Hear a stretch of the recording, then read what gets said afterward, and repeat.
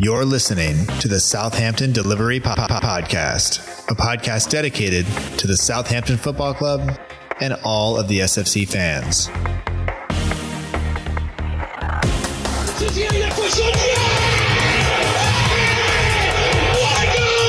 If you want to have guarantees, you have to buy a washing machine. Fonte with a scooping header.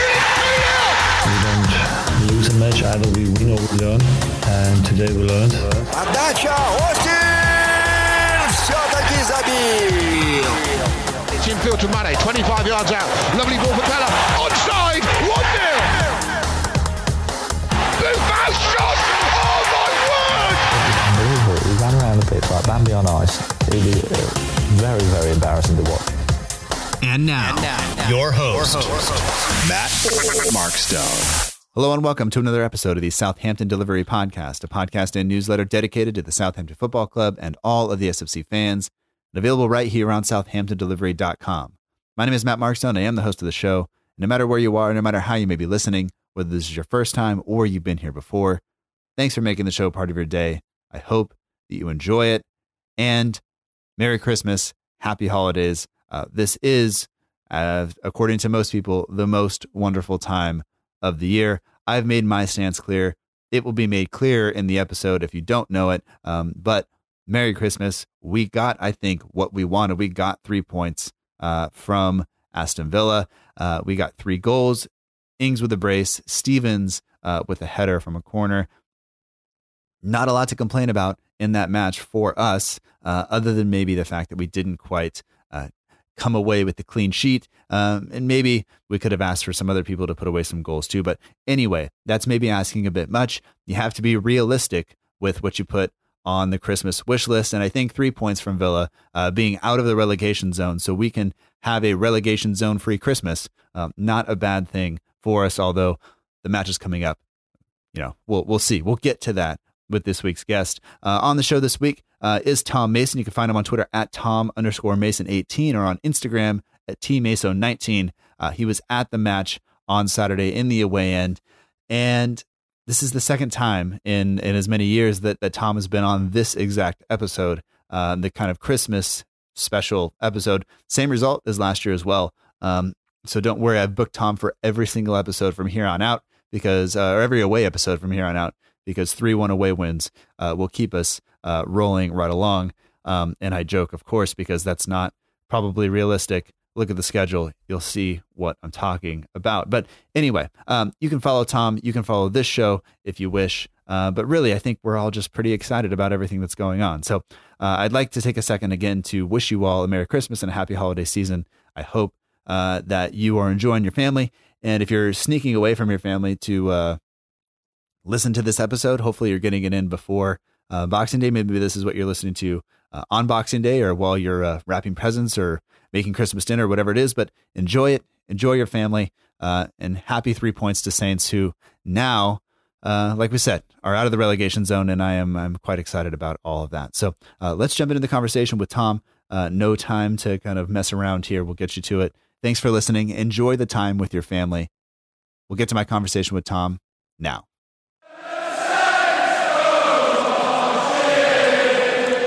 We'd like to welcome back to the Southampton Delivery Podcast, Tom Mason. You can find Tom on Twitter at Tom_Mason18 and on Instagram at TMaso19. Tom, you've been on the show before. You brought it to my attention, and it turns out exact same week, exact same time, exact same result. Maybe you are the good luck charm and the Christmas cheer that I need in my life. Yeah, I hope so, Matt. I hope I can do the same again next year. Hopefully it's another big away day win. Yeah, Absolutely. I'm delighted to be back on. Can't wait to speak to you again. Yeah. Well, thanks for coming on. And I'm looking forward to it. It's nice to be kind of to start the Christmas period or the holiday season with a win. I'm a teacher. We got off of school on Friday, settled in on Saturday morning for the victory. Went out, played terribly. May have kicked one of my good friends in the knee real hard, but we won, so I don't care. That's good. We're here. So anyway, I just wanted to, before we jump into it, because we have actual good news to talk about, so we don't have to avoid talking about Southampton for as many minutes as possible, as we've done on recent episodes. But you're still doing sports journalism. You're still part of the team covering Bristol Rovers. But like, can I just ask you like what that's been like over the last year of uni to be able to do that, and kind of some of the things you've maybe learned about the team or some of the things you picked up while you're doing that? Yeah, of course. Yeah, it's been brilliant. So I started Bristol Rovers at the start of this season, sort of like September time, covering mostly home games, occasional away games. And it's just been like doing sort of like match reports and live tweeting the game on Bristol Live. A lot of people listening will probably have heard of it, similar sort of thing to the 7 Daily Echo online as well. Match reports, player ratings, writing up the manager's quotes after. And yeah, it's been really valuable and something which will be able to be really helpful for my like CV and stuff moving forward. So yeah, it's been a great opportunity and something that's going to look good moving forward. Yeah, that's the good part. Like I mean, getting to be in there and getting to see that, I think will be good. And like you said, if somebody wanted to go into sports journalism, you kind of gotta do it. And I'm sure you'd rather do a little bit more creative writing than just match reports, but you got to start somewhere. Yeah, exactly. Yeah, I don't mind like writing match reports, but I quite enjoy it. Like, yeah, any experience I can get at the moment is valuable, and I'm going to take it. I'm not going to like sort of shy away from it, so it's perfect, really. Yeah. Not anybody that I've talked to on here, but I've had friends who, while we were going through college and university, they were looking for jobs, and they're like, "Well, I don't want to take that one because it's like, I'm a little better than that." And I was like, "You're not. Yeah, just take it. You just got to do it, man. Like, yeah, you just do it, and you do it with a smile, and good things happen." So good for you, and they're doing all right? Like they're not playing really terribly. Well. Yeah, they're fourth in the table. They just changed the manager actually because he's moved back up to Sheffield where he's from to manage Mansfield. Oh, okay. Because the commute was like really bad for him. Basically, if you don't know, Sheffield to Bristol was probably like 3 hours, and he was struggling with that. So they've just changed their manager and got a new one in. So that's interesting. And they're in the same league, the 17 down the road from us. So I'm looking forward to going down to there later in the season. Yeah, and I guess that's a different thing, and I guess it's something that happens in football. But I mean, I have friends who were Arsenal supporters who their entire time supporting Arsenal had only had one manager until very recently. So I guess it's all part of it. So it'll be good. But I mean, you were at the game yesterday or Saturday, I should say. Saturday, yeah.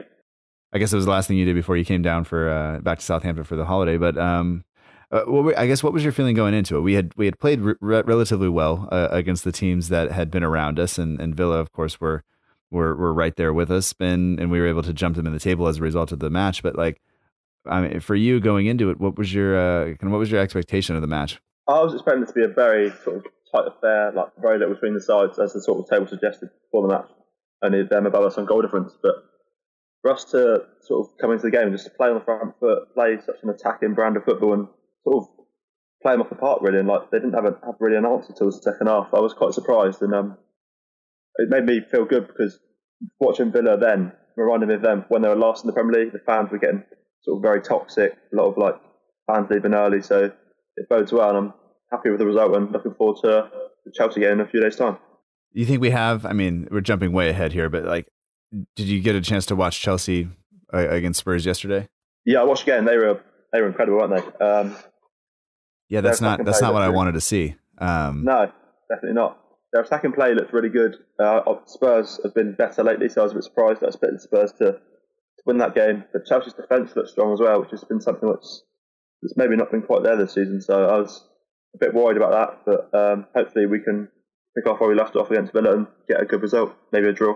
Yeah, I think anything from there will be great. And on like a total U.S. bias personal note, like when Lampard sat Pulisic, I wanted Chelsea to lose. It just shows you where I'm at with that. But I think that's fine. But no, they looked good. Especially, I am worried watching Willian cut in and then score that first goal, and just think about the right side of our defense and what that'll look like. It does not fill me with a ton of confidence knowing that he's going to be up against Cedric probably. But that's okay. Yeah. I'll worry about that after the. I don't want to. There's no reason to bring that up right now. We have good things to talk about. Definitely, yeah. So let's do that. So we'll focus on the positives. We'll worry about the rest in a little bit. So team sheet, I mean, I think it was as expected. McCarthy, Cedric, Stevens, Bednarek, Bertrand, Højbjerg, Ward-Prowse, then Armstrong, Redmond, Ings, and Long. Armstrong comes in as a result of Djenepo's injury. And I guess Bouffal was still not fit to start. So I know some people were a little upset that Che Adams was out of the lineup again, but I think that's the best we can do right now. I think that's maybe the best we've played, and that lineup doing the things that it's doing right now should probably stay together. Yeah, 100%. I agree.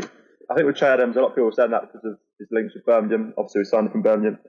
Birmingham being Villa's rivals, so I think a lot of people wanted that, but you can't just play him just because of that reason.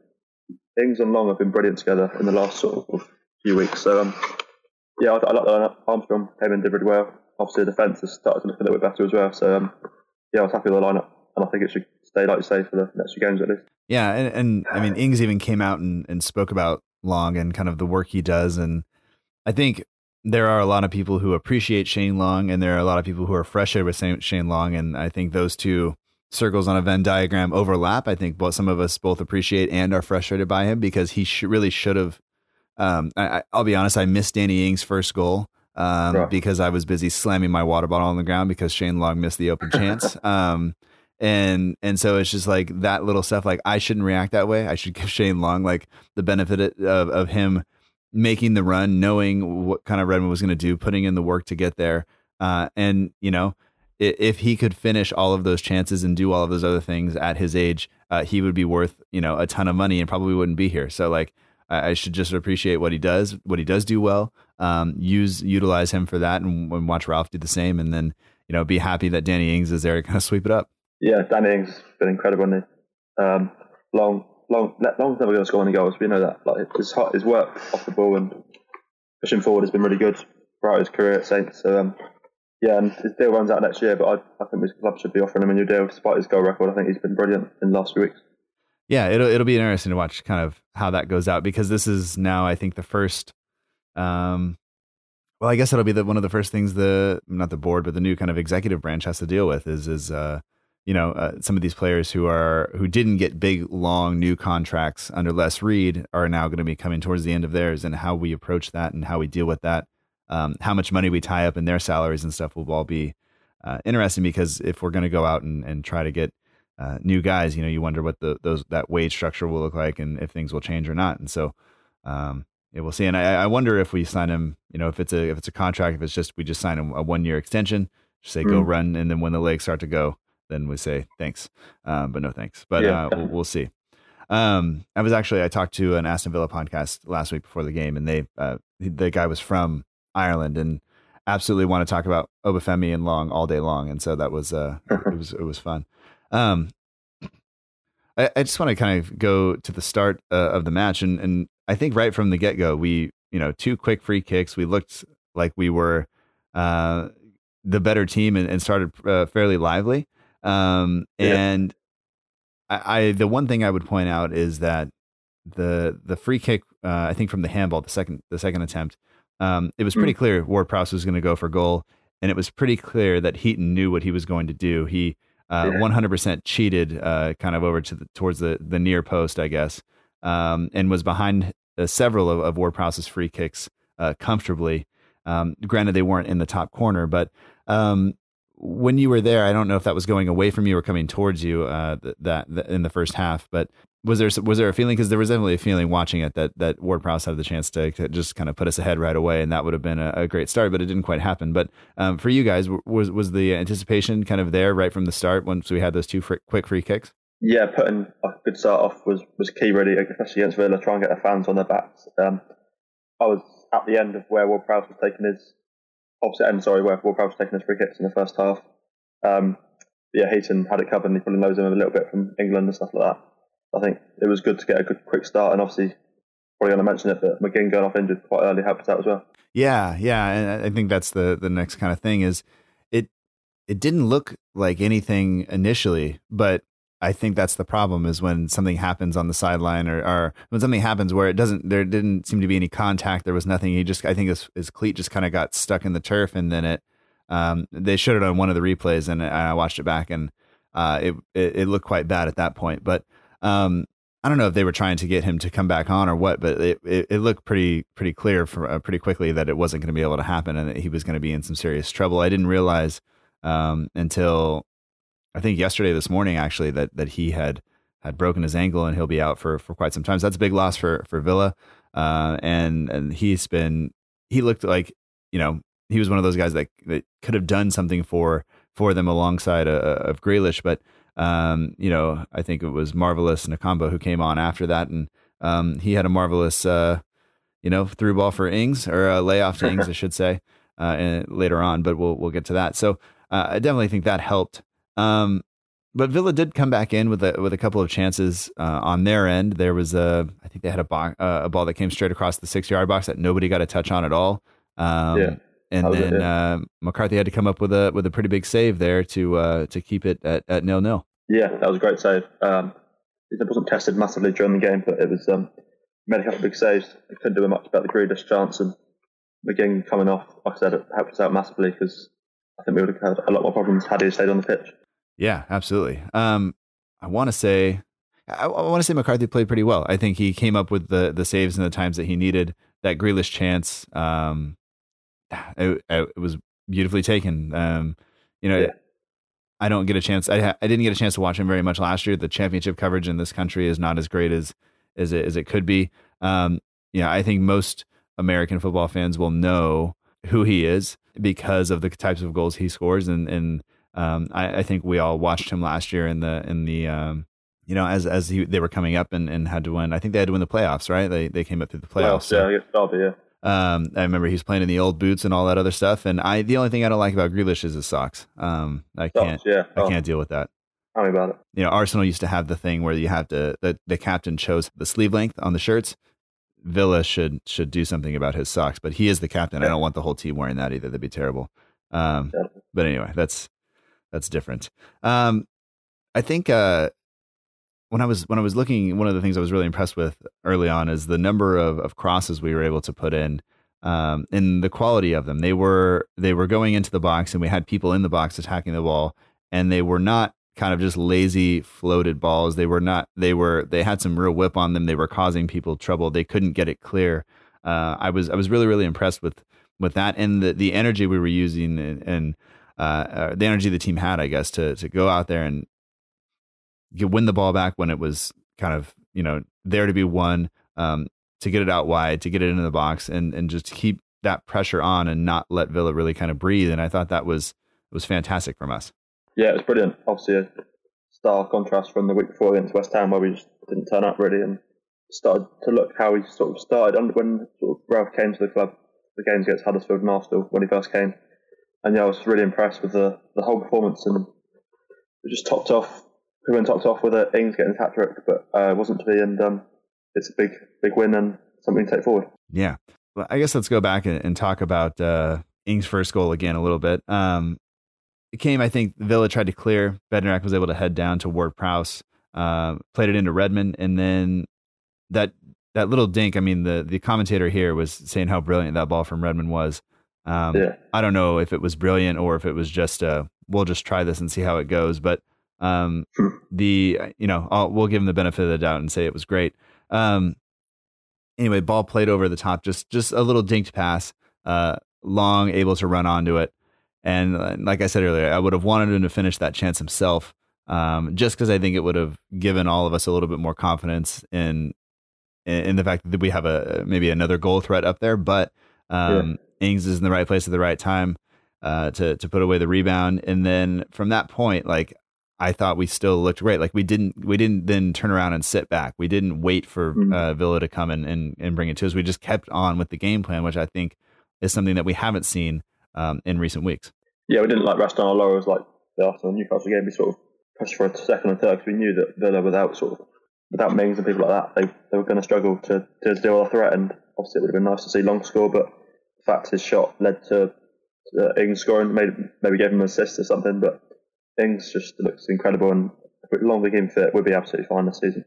And then I think, quite soon after that, we wind up, more crosses, and then a corner, and Stevens winds up getting up there, winning the header and putting us up 2-0. And at that point, I think it was Villa just looked like they were falling apart. They didn't have an answer. They were, and the I guess the cynics out there will say that Villa, it's Aston Villa, they were terrible, and they were not good for 75 minutes of that match. They were awful, but we took advantage of that. We made them pay for the mistakes. And I think I've said it over the past couple of weeks, and I think a lot of people have, is we weren't doing that earlier in the season. We were really, we were punished for every mistake we made. We weren't making other people pay for theirs. And now I think if you look at the games that we've won, it's when teams have left the door open, when teams have made a mistake, we have capitalized on it. And I think that's what you have to do if you're going to be in this kind of relegation battle that we're in still, because we're not far off of being stuck, down in the relegation zone again. It could all be different in just, a week's time after we play 2 matches and whatever else happens. But the idea that we're going to do this to other teams, that we're going to make them pay for the mistakes they're making, I think that's probably as much as we can ask for, and we have to be proud of the team for going out and doing that. Yeah, it was nice to finally see it. Like a lot of the games, like Arsenal game, Newcastle game, we had plenty of chances to see them sort of teams off, and it was very frustrating to drop points. But yes, Saturday, was a very clinical game from us, and it was nice to finally see someone else other than Ings scoring. Stevens with a great header. Yeah, it's a bit worrying really for me. Like I looked earlier, a non-English player hasn't scored for us since the Sheffield United game with Djenepo. So we're very reliant on our English core players, which I don't know whether that's a good or bad thing really. It's just Ings, Ward-Prowse, Bertrand, and then Stevens now, right? Like those are the goal scorers, and it's a little bit worrying really. Yeah, really, if something were to happen to Ings, like where would we be? If you look at the goals he scored, where he is on the goal scoring charts. I mean, this the tweet came out, and I think it was from the BBC that said, a quick word on Danny Ings. The forward is only the 3rd Saints player to score 10 goals or more in a Premier League season before Christmas, emulating Matt Letizia in 1994-95 and James Beattie in 2002-2003. So, I mean, I was in high school the last time the Saints player did it. Like, I didn't even know what football was. Yeah, I'd have been like 8 or 9 probably. Yeah, so this is... at that point, I still thought I was going to play college baseball at a big university. Turns out you have to be really good to do that. He's in such good form. But I mean, if you look at that and you take that into consideration, I don't even think we had a double-digit goal scorer in recent seasons. I can't. The last time was probably like when Pele and Mane were here. Yeah. I was looking back. I remember a couple of seasons ago or a couple of summers ago looking back at some of that stuff and looking when Tadic was going to leave and looking at kind of where his stats were. Long had scored 10 goals at one point. Pele had scored double digits. I think Tadic got up to double digits, Mane. But other than that, I don't think we've had it one in the past couple of seasons. I think that's been a real issue when we have, everybody or, our leading goal scorer is 8 or 9 goals. I think Ings last season, and he was injured for most of it, So this is, the fact that we have a double-digit goal scorer before Christmas, I think says a lot about him. But also, as you said, a real issue if something were to happen to him that would take him out of the lineup for an extended period of time, because I'm not sure where else the goals would come from. We'd be in serious trouble if we lost him for any length of time, even if it's just a month, because you'd have sort of Obafemi or Adams coming in, and both of them they've scored like a couple of goals between them this season. So also why we don't get many goals from midfield. Højbjerg rarely scores. Ward-Prowse gets the odd goal from penalties, free kicks, etc. Defence very rarely contribute to goals. So it's a bit. I'd be very worried if we were to lose him, and I'd fear for our sort of status in the division if we were to lose him. Probably would have to dip into the transfer market if it was in January. So hopefully we don't need to do that. But it would be a big loss if we did lose him. But hopefully we don't. Yeah, and just to sidestep, I guess, or step away from the match a little bit for a second. Ralph mentioned earlier last week in the press conference that both fullback areas will be looked at in the transfer market, and just the discussion that we're having about Danny Ings and the fact that for some reason our attack feels like it's working, and I think it's mostly from the defensive off the ball work that it's working. But that doesn't feel like the area that will make signings. I feel like if we were going to make signings, that the fullback positions would be good. I think we'd all like another center back, but it would have to be the right center back, and I'm not sure that's going to happen. But I mean, given that the discussion we just had about Danny Ings and the fact that without him we'd be in serious trouble, do you think that that's the area we should be focusing on, or do you think fullback is the right thing, or is the team just kind of in need of upgrades kind of everywhere, and it'll just have to be a little bit at a time? I think, a little bit over time, but I think right back, or left back, is fullback is going to be the area which I think we will see a signing in January, whether it's on loan or permanent. Because basically, with Valerie out, we're basically coping with 2 fullbacks. Like if someone happened to Bertrand or Cedric, the moment, we'd be really struggling having to play players that position. Maybe Højbjerg slotting in at left back, and I really don't feel comfortable with that. I don't see the need for us to strengthen attacking areas. We haven't scored loads of goals, but we do score quite regularly. And maybe longer term we do need to upgrade players. Maybe in the summer, depends on if we stay up or not. Because a lot of players will probably go if we do go down. So I think the right back area is somewhere we will see strengthened in January without doubt. Yeah, and it'll be. I mean, there are long-term issues that the club have to deal with, I'm sure, and it's no secret, I don't think, to anybody who watches the team week in, week out that things need to change. But for now, we can kind of enjoy what we're seeing on the pitch, and at least enjoy spending Christmas not in the relegation zone, which is nice. Yeah. And I just have in my notes a bunch of times, Long and Ings are working well together. There's link up play. There are layoffs. There are a bunch of things that are working, even if Long isn't putting the ball in the back of the net. I think, I don't know. We talked about McCarthy coming up with the saves he needed to have. I think it just going into halftime, we had outshot them. We had more shots on target, less possession, but not. It's not an issue for the team. The team seems to do better when we don't have the ball, when we can. And I think, you could really see us, if we didn't have a pass, if nothing was on, if we couldn't play through them kind of quickly, the ball goes back to the goalkeeper, we lump it long and then try to just win it back higher up the pitch, which I think was great, especially with Long up there actually contesting the headers. If he doesn't get the flick on, or he doesn't get the knockdown, then we have another chance to kind of press and force them. And I just don't think Villa were good enough to cope with it. They looked lost and they couldn't really get a rhythm going. And it didn't seem like later into the second half until they really started to kind of try to assert themselves a little bit, where there were a couple of challenges going in and things like that. And I don't know. I think we just really approached the game very well. I did think we got helped out. There were we took some smart fouls. We felt contact at certain points and earned ourselves free kicks and things like that, where we could be dangerous, because I think set pieces once again were somewhere where Villa were vulnerable, and we obviously took advantage of that on Steven's goal. But I don't know. I thought the whole game plan from Ralph from the kickoff all the way through was pretty spot on. I thought we did everything we needed to be able to do in order to get the win. Yeah, I totally agree, Matt. I think he's coming for a little bit of criticism with some of the team selections early in the season, but like again at the weekend, back four again, two strikers up top, and not when teams play two up top, especially if Ings and Long, let's say Long winning the flick-ons, Ings running behind, getting the ball. That was really positive, and I think most teams will struggle playing against two strikers, particularly the strikers we've got. They're both very different. One's more of a goal scorer, like sort of in the sort of 6-yard box. One's more of a sort of pacey guy with a lot of trickery. I think it's positive moving forward, and maybe moving forward have to be a slightly different approach with more games coming up in a quick period of time. Just kind of on that note, I think all of Danny Ings' goals have come from inside the box, inside the penalty area, right? Like he's not out there taking these long range efforts. He's trying to find shots and things that are I guess of high value, or from an XG standpoint, he's in there trying to do that. Just looking at some of the stats, Aston Villa did pretty well on some of the stats. Like they wound up with more shots than we did, which we'll come to later on, because they did have that flurry in the second half. I think they wind up with more dribbles. They wind up with more aerial duels won, things like that. But overall, I never really felt until the last 15 minutes of the match really that they had a chance. Like there was a little bit of kind of worry once they scored that goal, because that goal I think was coming for them, and then they just kind of kept going, and then it was like, oh no.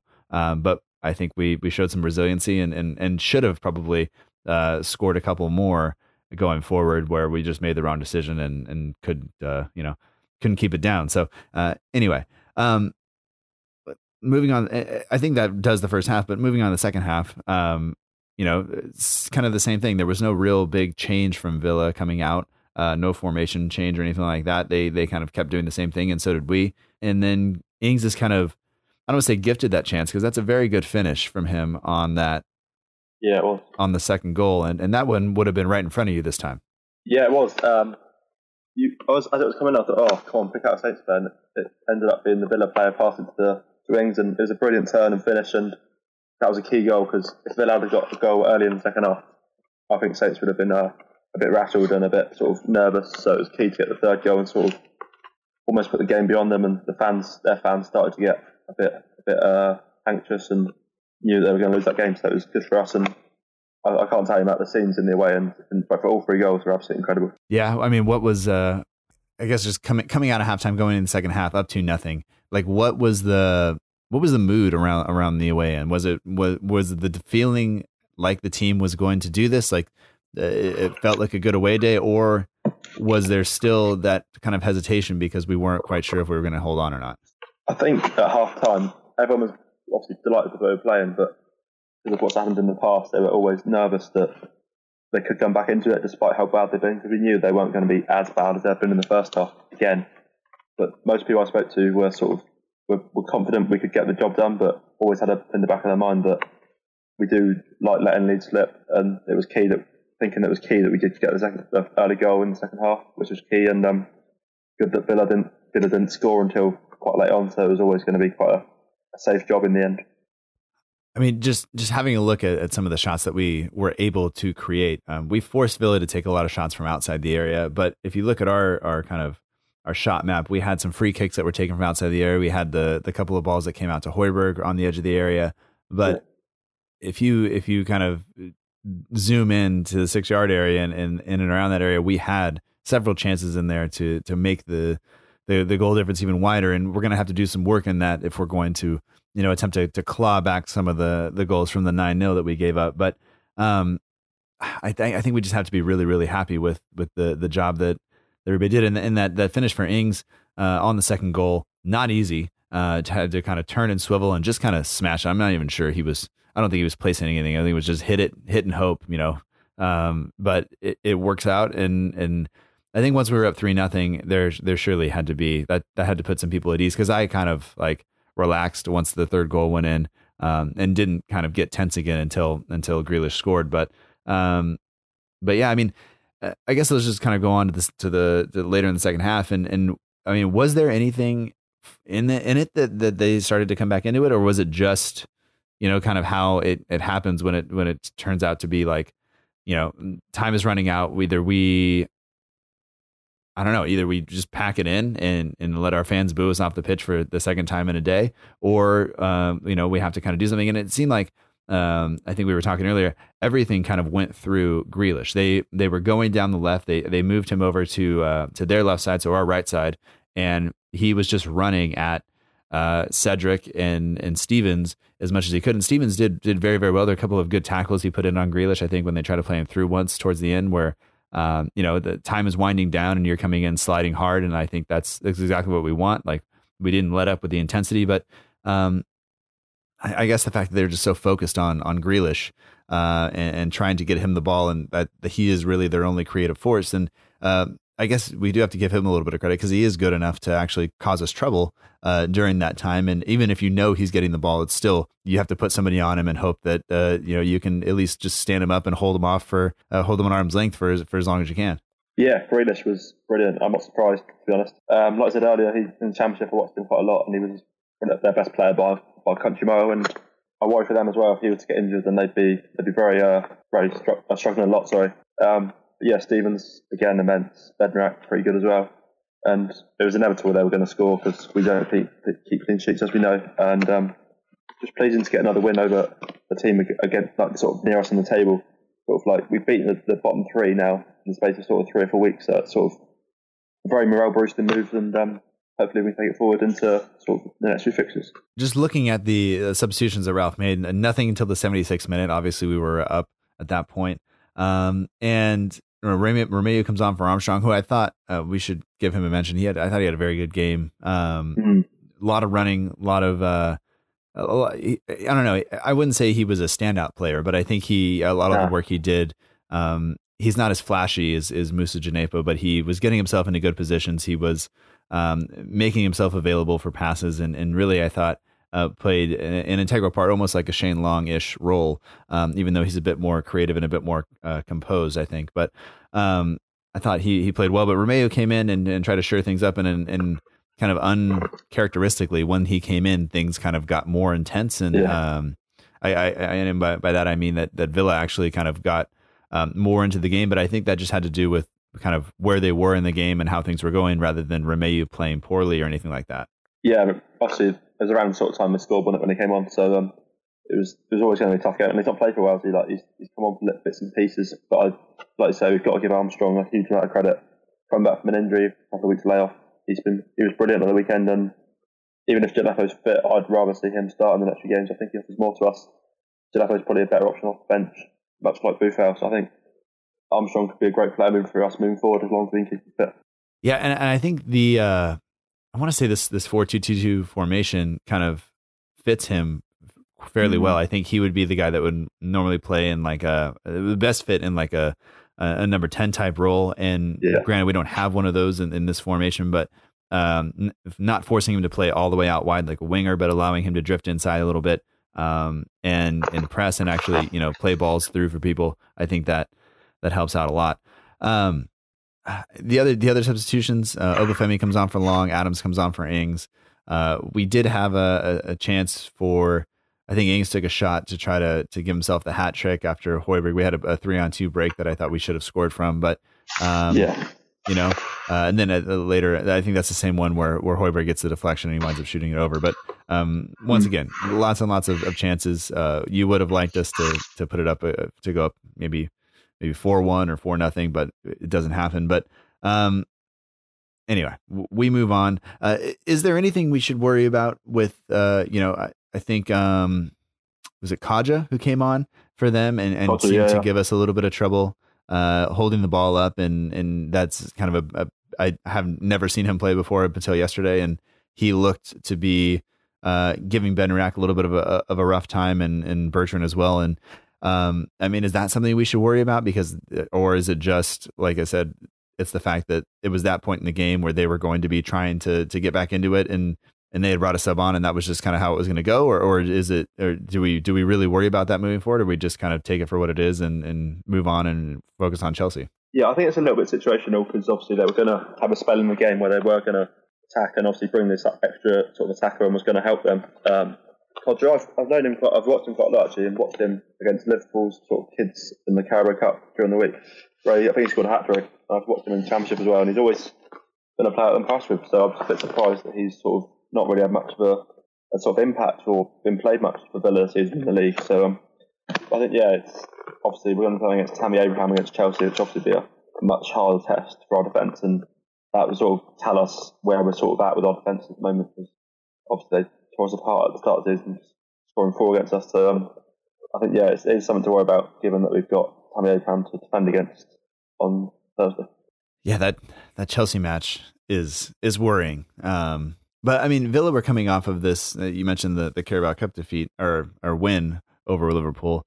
Granted, it was the Liverpool kids, and for I don't know. I watched a little bit of that game, and it didn't seem like that match the scoreline should have wound up that way. It seemed like Liverpool had a lot of the ball, and they looked really like all the players looked technically very, very good.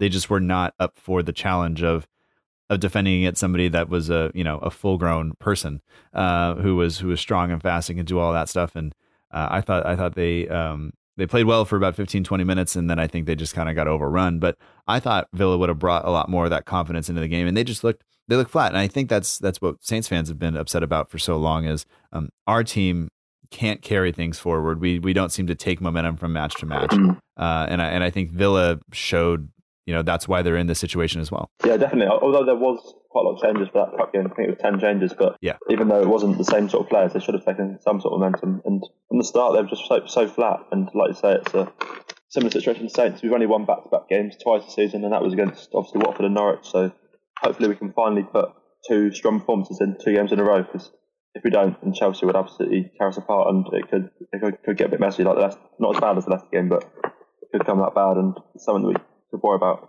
for Boxing Day. All right. I mean, is there anything else on the match you want to talk about, or should we move on to answer some questions? Yeah, there is. Okay. There is one thing.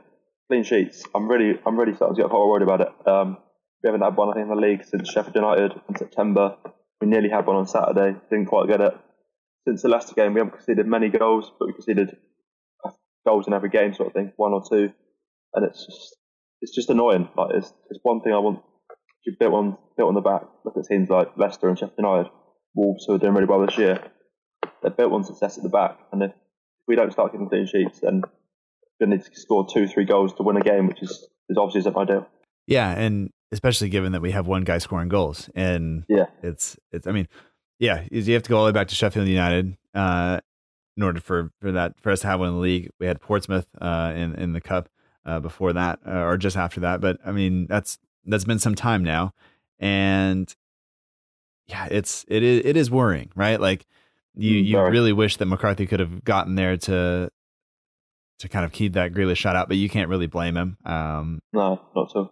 And I think, I don't know, it's hard to really point to a mistake that the defense made that allowed that chance. But there were other chances for, I think, for Villa to score. And I don't think they had any kind of, great chances. I think the best chance they had was probably early on in the match where that ball came across the 6-yard box. Oh, yeah. And then I think El Ghazi got on the end of one, and McCarthy came up with the save, and I think it was still 0-0 at that point. But I think that's their best chance. But I mean, it's not like they didn't have any. But I'm not sure what to do about that, because the team looks so much better right now with 4 at the back, because we're playing so much we're keeping the ball away from our goal for longer periods of time. We're forcing other teams to kind of into making mistakes, which I think is where the team is best. And I think that's what Rob's been trying to instill in the guys for so long. But still, and like we said, Stevens was great yesterday. Like not yesterday, but Saturday. He, there were only a couple of times late on in the match. Maybe we should talk about it a little bit. Like he made several mistakes kind of right in a row as Villa were starting to get back into it. I mean, I don't know if you were able to pick some of those out, but like, I think he had a ball that he tried to just kind of pick out of the air, and he missed it, and Bednarik had to come in and sweep up behind him. I think he got turned a couple of times late on, but he didn't like hang his head and kind of sulk and allow that to kind of rattle him, I guess. He just kept going, and he made a couple more, and then he kind of figured it out and got better. And I don't know. I guess that's just what happens. I guess that's probably the level of defender that we have, and I think that's maybe the best we can hope for him. Yeah, exactly. Like everyone makes mistakes. Like even like Van Dijk's made mistakes this season. So it's not only perfect, but since he's come back in the team, I've been impressed with both his attitude and his sort of performances on the pitch. He's been much better from a player he was last season. Sort of shows how hard he worked when he was out of the team. And I think we've sort of struck on a bit of a formula. Many fans would have wanted maybe Danzo to come back in, but he's sort of nowhere to be seen. And Stevens offers a good threat going forward as well. So I think he's definitely got to be in the team for the sort of long-term future, but at least this season anyway. Do you think, I mean, given the center backs we have, do you think that Stevens and Bednarik are going to be the guys that should be back there for the rest of the season? I think so, yeah. I've not been impressed with Vestergaard at all. I think he probably should be sold or put out on loan, to be honest. I don't think he's that good. Yoshida's always going to work hard and give his all for the team, but again, he's not getting much younger, and with his game coming thick and fast, I think he's going to be a hard one to play.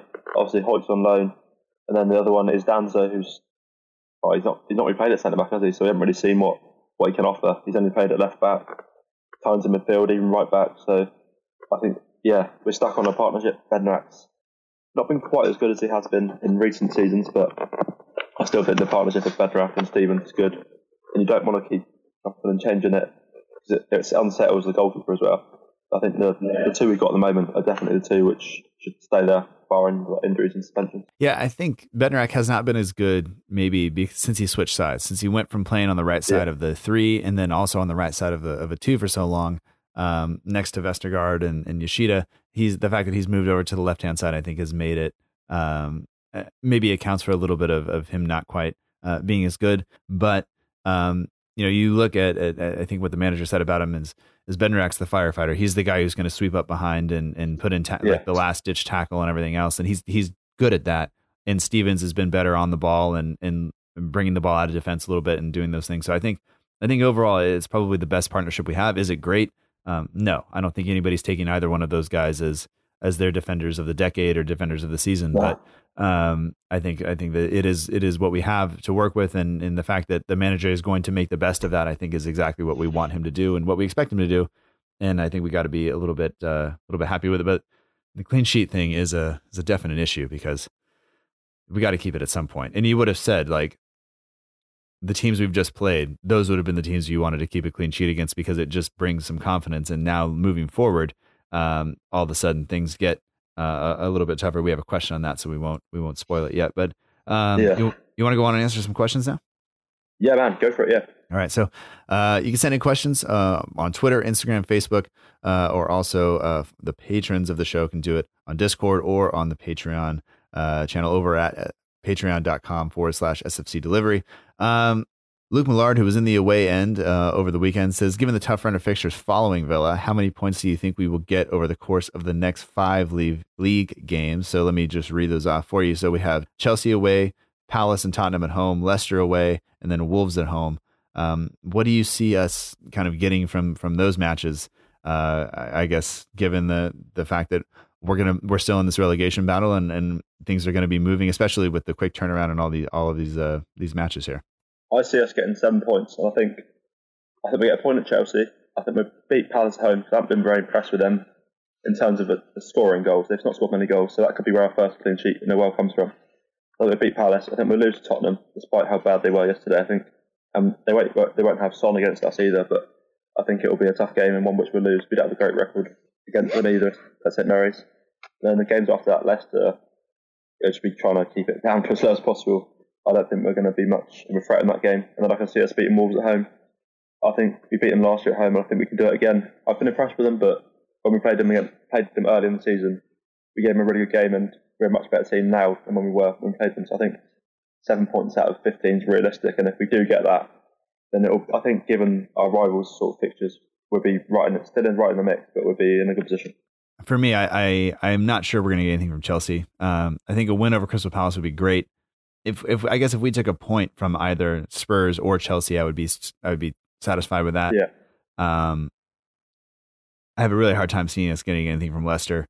Other than no, I'm not. It's hard to see us getting anything from there. And then I think Wolves maybe a point. So I don't know. I think I'm looking probably more at maybe 5 points from that, which is not a great return. But I guess it's not that much different than what we've been doing over the course of the season. So it's a very tough run of games. Yeah, very tough.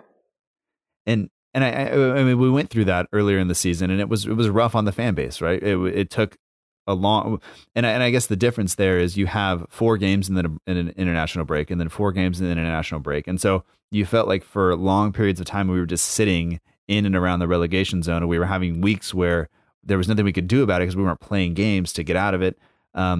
And at least this time, it's over pretty quickly. Like if you're going to rip the Band-Aid off, just do it, right? Like Chelsea, Palace, Spurs, all in the space of 5 days or 6 days. Then followed by, so you go midweek, weekend, midweek, weekend with Huddersfield, then the following Saturday against Leicester. Then that's done. And then you have a week off to prepare for Wolves, which I think is probably the first time you look at a match from that and say, this is a legitimate chance to get a win and really some time to prepare on the pitch, because I don't think you're going to have a lot of time in between these matches to kind of do things tactically. I think it's going to be like rest and recover, get back out there and play again. And of course, the tactics will change a little bit, but I think by the time we get to the Wolves match, that'll be the first time that we actually kind of really sit and they'll have a full week of preparation. And so I think you look at that, you say that's probably the best chance we have, because maybe Wolves will be used to this schedule because they've been playing in the Europa League and all that stuff. But I think hopefully just the nonstop relentlessness of their squad having to play this type of schedule, maybe that'll start to wear on them now, because I think that's generally when we see it start to affect teams who have to play in the Europa League. So that's my hope anyway. I think that's me being as optimistic as I can be. No, yeah, I agree. I think with Wolves as well, we had a similar situation, obviously being in the Europa League a few years ago. We didn't get past the group stage, unfortunately, but Wolves have.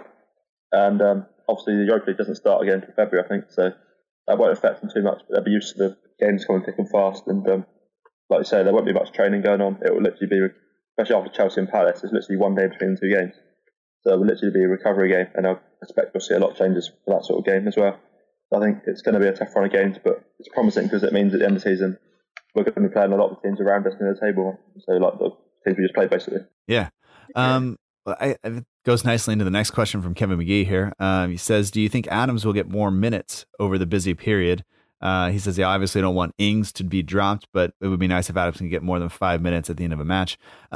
So, I mean, just that in mind, in Danny Ings' injury record in mind, the quick turnaround over the next couple of matches, like I even saw some people discussing it on Twitter, like, we were up, I think 3-0 at one point, and it's like, okay, get Ings off, let him rest, keep him fresh for Chelsea. But I mean, how much rotation do you think will happen, and do you think we'll see Adams start a match or two over this period? I think there won't be too much rotation, just because Ralph doesn't seem to. He sort of seems to have like a 12 or 13, 14 players that he trusts. He doesn't really play the rest. So I don't think we'll see much rotation. I think the defence will stay as the same, because a lot of them players, you want to keep continuity and stuff. Keeper won't change. I think maybe you might see Romeo come in for a few games, for maybe Højbjerg, or as like for Chelsea away, it's his old club as well. Extra body in midfield maybe. In terms of Adams, I don't think he'll start any games, but I think he'll get a lot more minutes in like coming on for Ings. Maybe in the Chelsea game he'll come on for like half an hour instead of 5 minutes or something like that. But I think his chance will come from the start against Huddersfield, like a lot of the players who have been sort of fringe players, and it's a sad situation, because we did sort of track him for quite a while, but I think he won't be starting many games. But until Ings is out of form, I think Adams will get a few more minutes, but not from the start. Yeah, and it probably has to do a little bit too with how those games are going. If it's 1-1 against Chelsea, and we have a foot in the game, and we're looking likely to maybe break through, I doubt we make a change. If we're down 2-0 at halftime, and we're kind of just there, then maybe you just take Ings off and say, we'll save you for Saturday. And I don't know, if I was going to make changes to the team, I know I don't want to say like maybe this is bad, but like maybe Thursday's the day to do it. That Chelsea look good. They don't, that's going to be a tough match for us. Crystal Palace probably the one that we can take points from, and a performance you need to have at home. So maybe if you're going to make changes up top or anywhere, Chelsea is the match to do that. And then you let kind of the I guess the true first team, the team we saw against Villa, play on against Crystal Palace after giving them a week off. But I don't know if that's realistic. I'm not sure we're going to see a full turnover. And I would say that early on in the season, I was pretty impressed with our midfield. But really now, if you're going to play this system, you only really have three guys who can play in the middle, unless you're going to slot somebody like you're going to bring up somebody from the youth team, or you're going to put Armstrong a little bit deeper, which is not his role. It's not what he's good at. And I can't see him doing that job that Højbjerg or Ward-Prowse are doing right now. So I'm a little bit worried about that. But I think as well. Like, he's in such good form. Like I wouldn't rest him. Like, he's on absolute fire. Like, you've got to keep him going for as long as you can. If he does feel a bit tired after 50, 60 minutes, and take him off and bring Adams on. But I think the way he's playing, you've got to keep him on for as long as you can. I would say that in this is like maybe more baseball centric than I've been in a long time, but like Major League Baseball, you have situations where they play 5 or 6 games a week usually, but pitchers only play once a week. They pitch every 5 days usually, and you get into situations in the playoffs where pitchers will go in, and then generally you have a 1 or 2 starting pitchers who are your kind of like ace. They're the guy, and right now Danny Ings is the guy. And sometimes the ace goes to the manager and says like, hey, look, give me the ball. Like I am doing this. I know I haven't had my full rest. I know I'm not kind of 100%, but I want the ball. I want to do this. And maybe this is one of the situations where Danny Ings goes to the manager and says, look, I can do this. Like, I need to do this. And it's up to the manager to make that decision. Like, I guess hopefully they'll be monitoring levels and things. I imagine they're looking at his body and his recovery and saying like, because like we said earlier, the risk of injury is so high that and I think the fallout from him getting injured would be so detrimental to the team. Like, that's the only thing I'm worried about, as well. Like, obviously we had 3 games in a week a little while ago. Obviously Watford, Norwich, Newcastle, he played all 3 and came through it unscathed. So I think, and obviously the games are a bit closer, sort of entwined at this time with literally 1 game day between the 2. I think he can play 3 in a week, and if he's in form, then it's a risk you've got to take, I think. Okay. All right. Justin Woodward, last question from the patrons who get priority for having their questions answered on the show, says, are we likely to see any of the youngsters coming through in the second half of the season? And also, is anybody likely to be sold in January? So I guess let's start with the second half. January is obviously a weird kind of season. We tend to overspend if you do buy players, but do you see anybody being sold in January, or maybe more likely a loan deal or two? Yeah, more likely loan. Maybe one of the centre-backs got on loan, Vestergaard maybe. But maybe some of the youngsters. I know Will Smallbone, quite a promising midfielder, come back from injury, so you might see someone like him go on loan, or Callum Slattery or Kane Ramsey, who played a bit in the first team last year. But I don't think we'll see massive sort of changes in January in terms of outgoings. Like I said earlier, maybe a few defenders coming in terms of our first team. Yeah. What about youngsters coming into the team in the second half of the season? Do you think? I mean, I haven't watched a ton of the under 23s or anything like that, but do you think we'd see anybody come up, or do you think right now the team seems to be settled? And Ralph's big thing is, he likes the small squad. He likes to kind of play the similar team as we've seen over the past couple of weeks. But do you foresee anything? I mean, I guess for me, it would be that unless there's an injury, then there's going to be really no need to bring up anybody and have anybody fill in. So I don't foresee that happening. But what about, is that on your radar at all? Yeah, I don't think we'll see anyone come in really, unless, let's say, there's injuries or suspensions. I've watched quite a bit of the M23s this year. Callum Slattery's caught the eye quite a bit. Centre midfielder. So he'd be the sort of the first one to come in, I think, if there was any issues in midfield. Again, Kane Ramsey has looked good when he's played, and there's a striker called Dan Nalundu who's looked really good as well. But again, we've got 4 strikers ahead of him, so it's hard to see many of them breaking through with so much sort of competition ahead of them. So I don't think we're going to see many of them come through. Maybe a chance in the FA Cup against Huddersfield for a few of them on the bench or even starting. Maybe if we have a good run in the FA Cup, you might see quite a few of them play, but in terms of league, no, I don't think any of them will play much. All right, we got a couple other questions here from Instagram and Twitter. Let's see. So we have obviously we have Palace coming up at home, and we've struggled to do that. So we have a couple of questions here, one regarding St. Mary's and one regarding why we can't seem to play this well at home. So Spuddy171 says, why can't we do this at home? Obviously the team's been playing at St. Mary's since 2001, to answer one of the other questions that's here.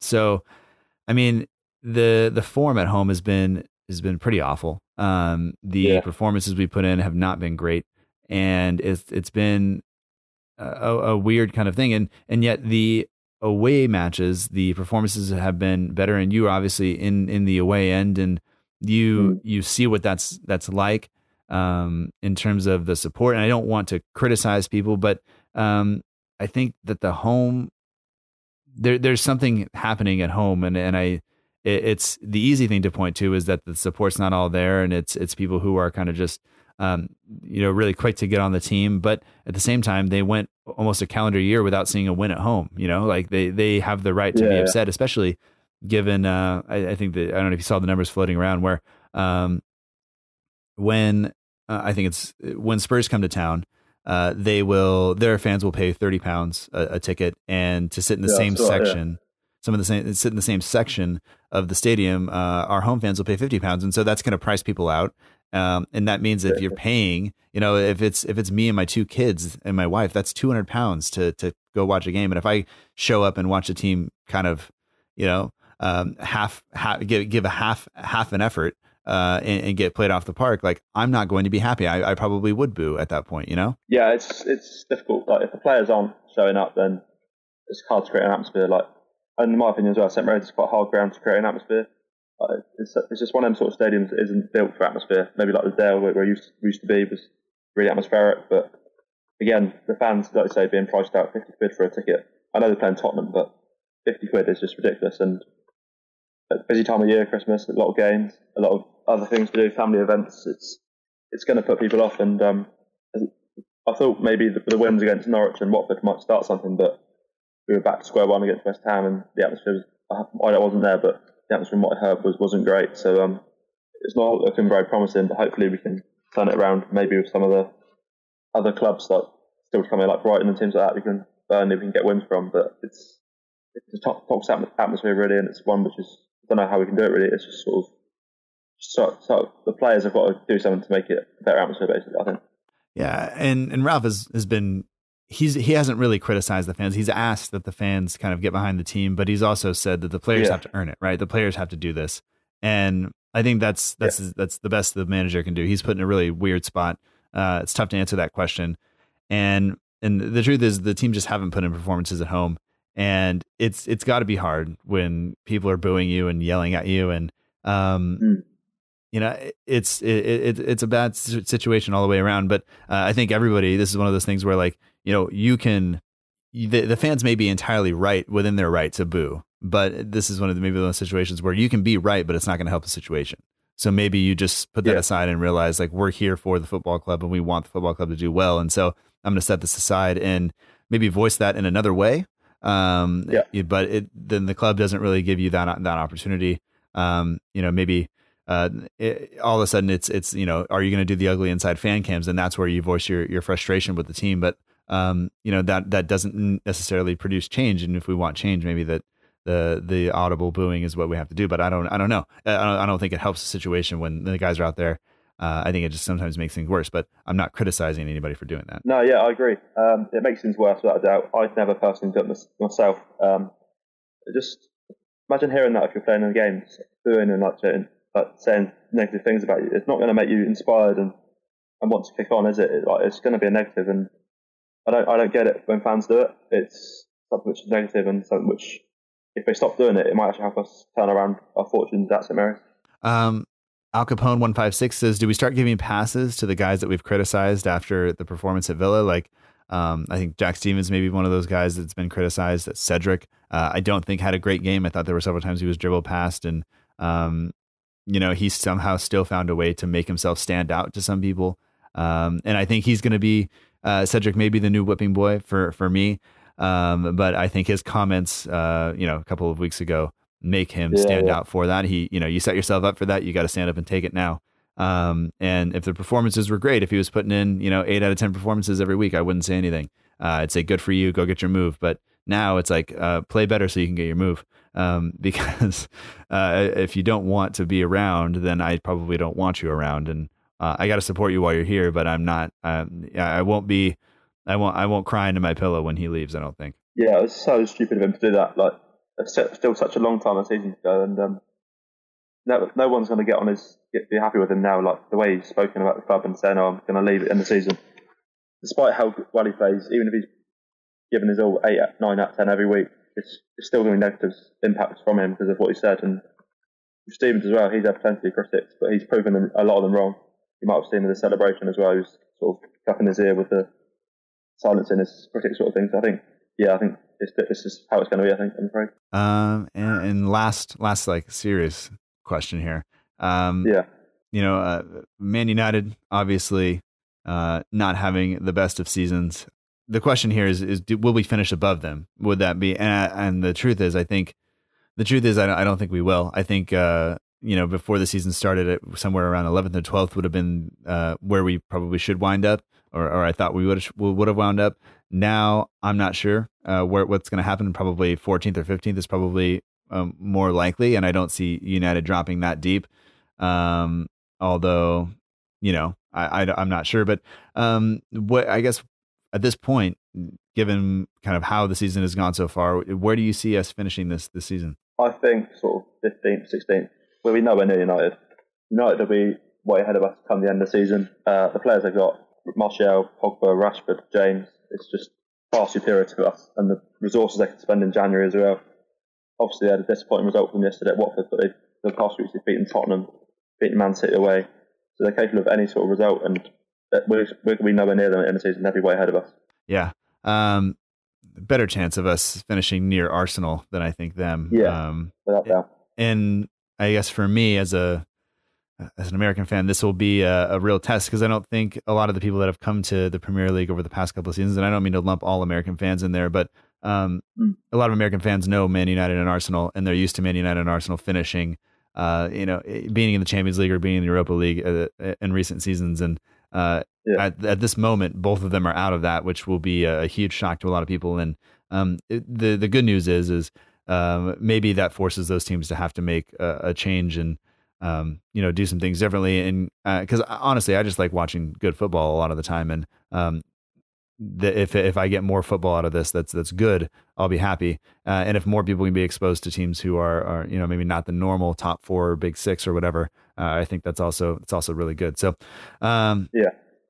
that's that. Last question from Christian Candler here. I am very much a Thanksgiving person, as the Southampton News Now points out. But Christmas food, you do a big kind of Christmas dinner, and if so, what is your favorite thing on the menu? Oh, that's a good question. I quite like the stuffing. It's probably not a popular choice, but stuffing seems my favourite. I don't know why. I'm a massive fan of all of it, to be honest. Bar the sprouts, but yeah, I think stuffing for me. Well, I mean, for you, is there what's in a traditional Christmas dinner in England that maybe I'm not aware of, or maybe some of the other listeners that if they're not from the England would not be aware of? So you would get turkey normally, stuffing, so like sausage, pigs in blanket, which are like sausages with like bacon wrapped around it. You get carrots. Most of the time you get Brussels sprouts, parsnips, which is sort of like a potato-based thing, roast potatoes with gravy on top, and then sometimes like cabbage or lettuce, something like that. That's generally what you get. And then you get, afterwards, you normally have like a mince pie for like dessert, or like a Christmas pudding or Christmas cake. All right. Yeah. I mean, we wind up with essentially the same food we'll have for Thanksgiving. It'll be a lot of the same stuff, a lot of mashed potatoes, turkey. I think one year my mother-in-law did a prime rib, which was really good. I think this year we're doing another turkey though. So I think for me, mashed potatoes are always my favorite. I like mashed potatoes and gravy, and I put gravy on everything. So I think that's for me. I'm looking forward to that. I'm actually really looking forward to the fact that we're not making it at our house. So that's the big thing. We do have a couple of breakfast things that we do because we have everybody over in the morning for the kids to open their stuff. So I'll do some things Christmas morning, but that's easy. We prep it the night before. I put it in the oven, and then I kind of just hang out and relax and hope it's not raining, which I will never complain about, really, because you guys deal with it much more than I do. But yeah, I mean, I don't, dude, I just want to say thanks for doing this, Tom. It's been great to chat with you again, and nice to have another win. And maybe I should just schedule you right now for next week. Fixture unknown, but just same time, same place. I reckon so, definitely another 3-1 win. Hopefully the same result. Yeah. All right, man. Well, thanks again for doing this, and enjoy your Christmas with your family. And we will talk to you next time. Cheers. You too. Have a great time.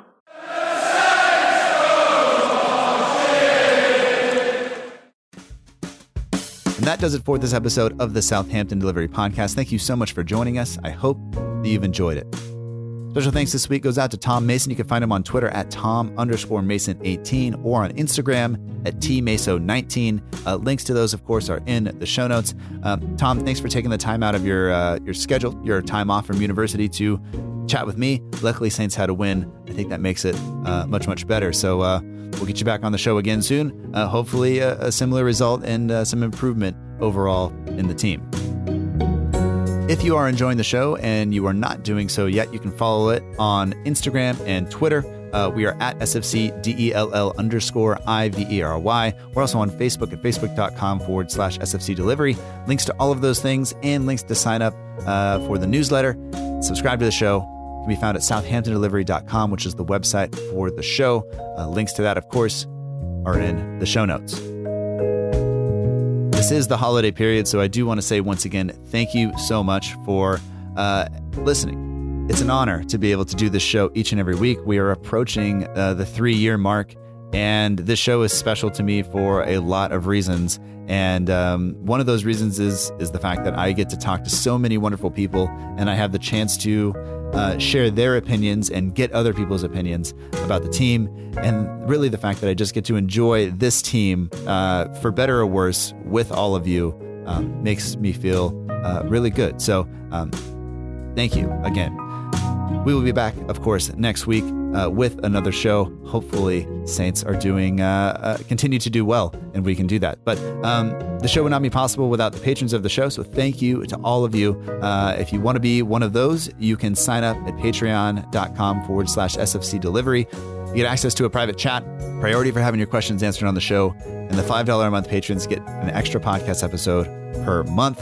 And the show couldn't go on without the partners of the show. The Southampton page on Twitter, Instagram, and Facebook is where you should go for all of your Southampton FC news and needs. The show comes out on Tuesdays. The newsletter comes out on Fridays, but a lot happens in between there. You can keep up to date with all of that by following the Southampton page on Twitter, Instagram, and Facebook. And also Matt Beeling, who runs the We Are Southampton page on Instagram. He does the logo for the show. So thank you so much for, 3.5 years ago, getting a random DM from me on Instagram asking for some help. I really appreciate everything that you've done, Matt.